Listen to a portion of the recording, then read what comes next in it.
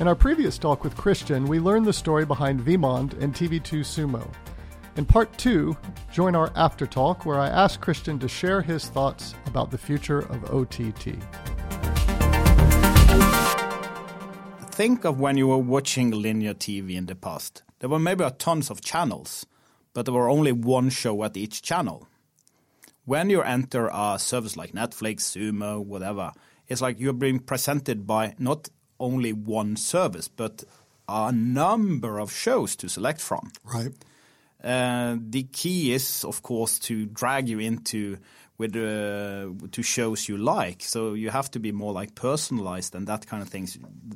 That is not rocket science, but this is an area where I personally feel like just because I watched The Crown, suddenly the only thing that they recommend to me is 1800 period dramas with people in funny outfits or with English accents, right? Like that's as sophisticated as the algorithm is. What's that next evolution in selection for me? Surely there's a more nuanced way to make recommendations based on my viewing habits. One of the things I'm missing, I'm seeing some initiatives around, and I think those platforms are testing it out, is how to promote the shows.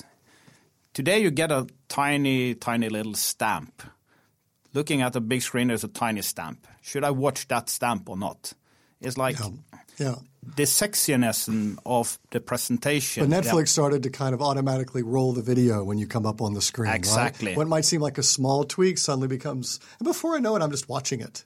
And as soon as you can align that kind of promotion on the platform together with activities in social media. Social media. Did you just say social media? Yeah, but but on the different marketing channels. Oh, right. That could be outdoor. It's a huge marketing world for television. If you just look at how the big shows are using those kind of, this is especially in the US, are using those kind of outdoor marketing campaigns. Right. It's like but that is also one of the big dilemmas of the OTT screen, because you're putting a lot of money in marketing your program externally.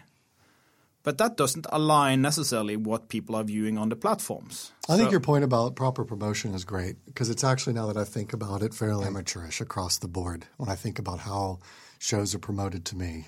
I mean, I used to tune in to a network, and yes, usually anchored by a particular show, but then I would end up watching the next one or whatever. But I would come to trust – I mean, I'm going to go back and show you that I'm now 47 years old. ABC, NBC, CBS, Fox, whatever, with just selecting stuff. So I would just go to a channel and just watch the shows as they developed. Is there an opportunity with an OTT for me to launch the Kelly channel? Absolutely. Does it exist? Do you know? I've seen the Bonanza channels just airing Bonanza episodes one after each other. I'm not sure if there are in a seasonal order or whatever. It's like, but you can't go back and forth. They are playing the. That's the big reveal of this podcast. Kristian's been binging on Bonanza episodes all weekend long. No, so you think that's coming, and you think there's a space for that for Kristian to have his channel built for him based on his viewing habits, or indeed real humans curating shows? I think so, absolutely. Yeah. Because the niches, if you're going back to the niches, and I think this is also one of the successes in, say, for instance, YouTube, that the different channels of YouTube are very, very, they are focusing on very small subjects. And don't get me started on YouTube and kids, as the father of 3 small kids. No, but but if you're interested in this field, you should look at your kids and look at what I'm doing. I might repeating someone here, but but I was thinking that one area that's clearly available is a better kids offering in OTT. Kristian, something that is near and dear to your heart, I believe, is live television, the concept of the live experience. Can you talk to me about bringing live better into the OTT space? Live, that is actually my favorite band from the US. Luckily, they have just have a separate topic. Let's not digress. No, but live, of course, is one of those things that I've been working much with in the past years of TV2, and to get the live experience up and running, we have been mentioning live channels which is more like niche-oriented, that kind of thing. But live as a distribution platform is still a very efficient way. You saw the numbers of tonight, I think, where the India cricket championship was just finished. And they break the so-called world record of simultaneous viewers. 10 million live viewers, concurrent viewers, actually. Through what service? It's called Hotstar. Okay.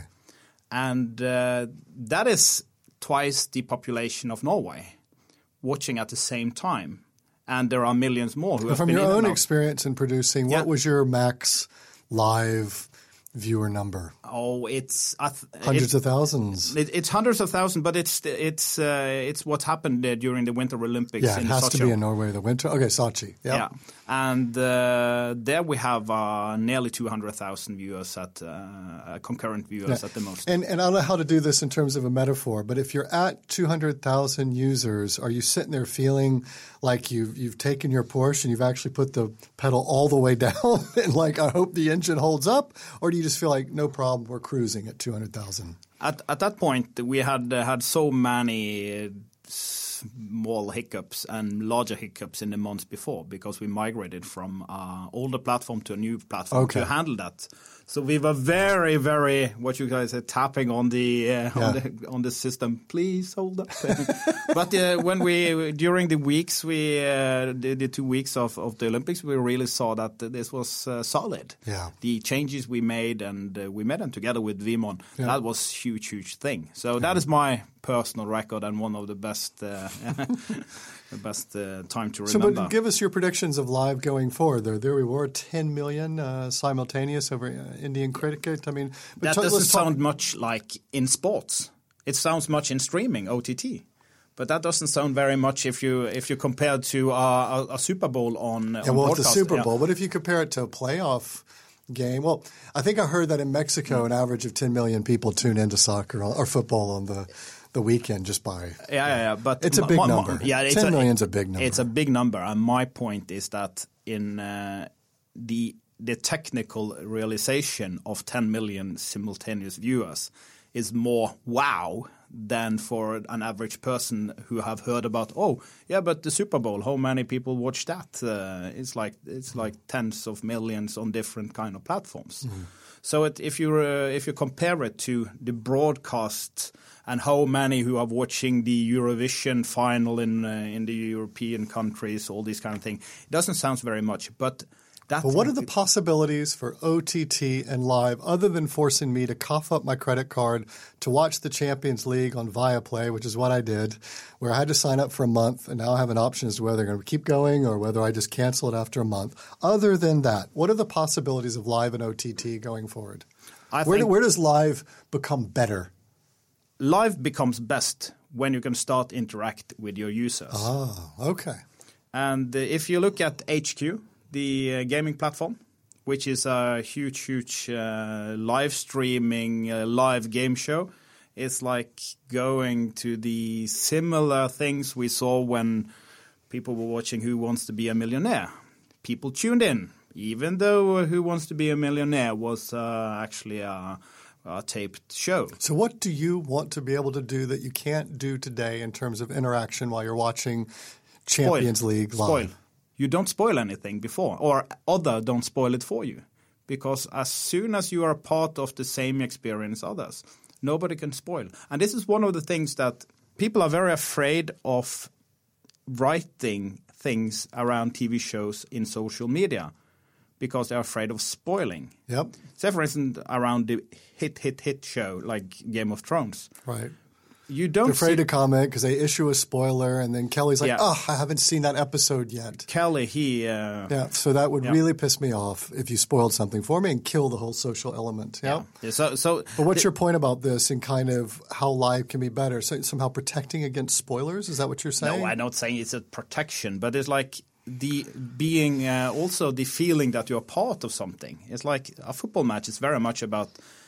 When I was working with football matches, like when we heard that the SMS with the scoring result popped into your phone before it happened on the streaming, because streaming used to be a little bit behind in the past. It still is. It's like those kind of small things. You just sense that people really want to have them live. But do you literally want to see like a side panel of all the people who you've opted in as your friend, or authenticated through Facebook as your friends, or however you've identified your friends? I'm going to challenge you more, Kristian, to be more specific. You are right now having a creative brainstorm with your product development team on how to make live better for the Premier League next season.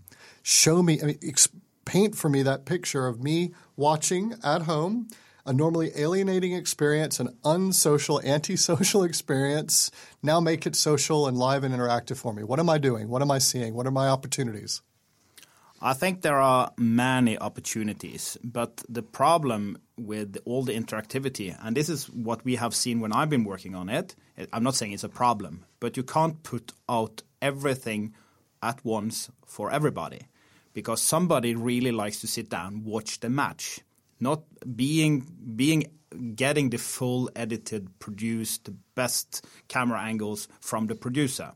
Others, they are very focused on what's happening in other match at the same time, because they have maybe done some betting, the scoring of what's happening on the other, on the... Okay, so option one is screen within screen, different, but we have that today, that I can watch multiple matches at once by having miniature windows of another broadcast, and then I can enlarge that window and kind of reduce the other one. Correct? That's available today. Absolutely. Yeah. So that's not necessarily an improvement in live going forward. What are you going to do that's not being done today for a live interactive experience? Yeah. But looking back from many things that I've tried in the past, because I used to call myself a producer, it was not done good enough. And I think the execution of many services or functionalities in different services are not well enough. And when it's not well enough, people are not using them. And then the users are saying, hey, we don't need this. We would like to see the live, good production of that football match. And it's almost like you could have when you launch the live broadcast, you could have an option of how enhanced experience do you want to have. Exactly. Like I can't just go old school. Or interact with friends, or screen within screen, or multi-camera angle. Is this what you're talking about? Maybe a better presentation to the consumer of what type of enhanced TV or interactive TV experience they can have, and then, of course, executing on it well. And you're right. When I think about it, I feel like some things are experimented with and then somehow disappear or go away. I believe this is what we are going to see in the next couple of years, that we will see more interactivity. And most of the good services, or at least the good initiatives that have been there in the past, then it was the second screen. Everything happened on the second screen. I think when you bring it into the navigation, and maybe not only the navigation, but it starts popping up when it's relevant. On the main screen. On the main screen. Yep. As a producer will do it. But then you can say, hey, show me scores from other matches. Or don't show me scores from other matches. That kind of selection. And if you start using, not calling it artificial intelligence or anything, but if you start using smaller triggers, or that you're looking for triggers within the different audience, then you can personalize this kind of extra Okay, I'm going to conclude on one, which I think it's a good segue into it because it's very much the same. Social. I mentioned it before and I'll say it again. The main problem for me with OTT is that it's fundamentally anti-social. Yeah? I don't have a sense of wanting to talk to you about what I watched last night necessarily, and I don't get a sense that anyone else is watching what I'm watching when I'm watching it. What do you predict should be done with social and OTT going forward? I think it has a problem with the water coolers have changed. The water coolers are not the same as they used to be anymore. Just as you say, that people are watching much more different. The tune-in TV is missing in the OTT space.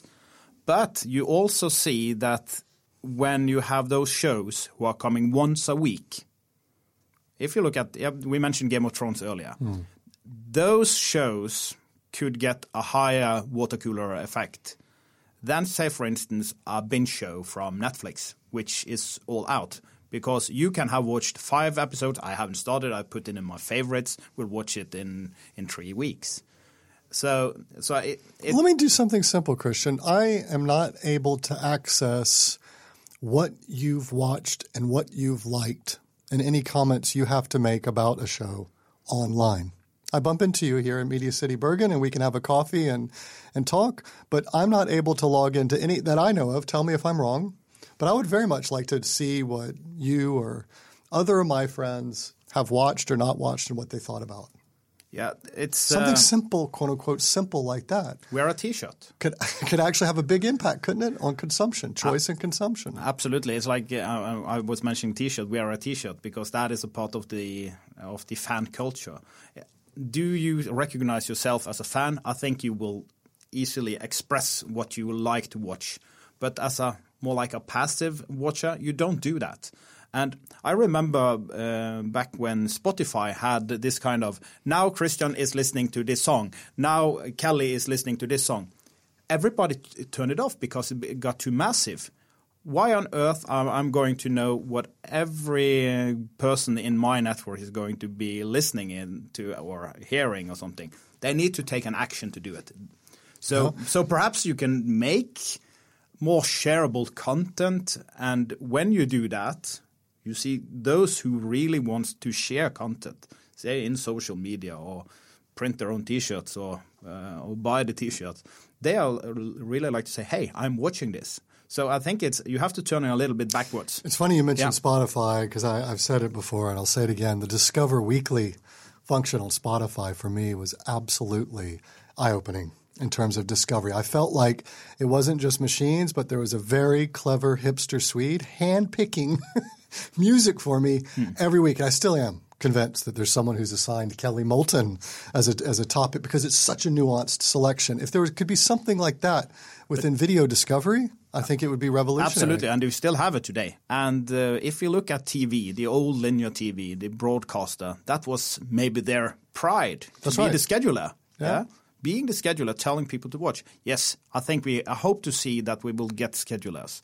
And those schedulers, they can't just be hired. They have to be what we call in the communication model, in a 2-step communication model, the opinion leaders. And opinion leaders are very often, we like to call them influencers today or whatever. Yep. But taken back to the old school during when I studied media, this is an opinion leader. You have to have a trusty voice or someone who stands out and say, hey, watch this. This is a good thing. But at the other end, should each platform have one of those? Or do you need someone on top of those platforms? So that's why I'm saying that bloggers are there, but perhaps they don't have built their own platform or their own visual identity good enough. Kristian, thank you so much for joining us. Fascinating, and look forward to having you back. Thank you.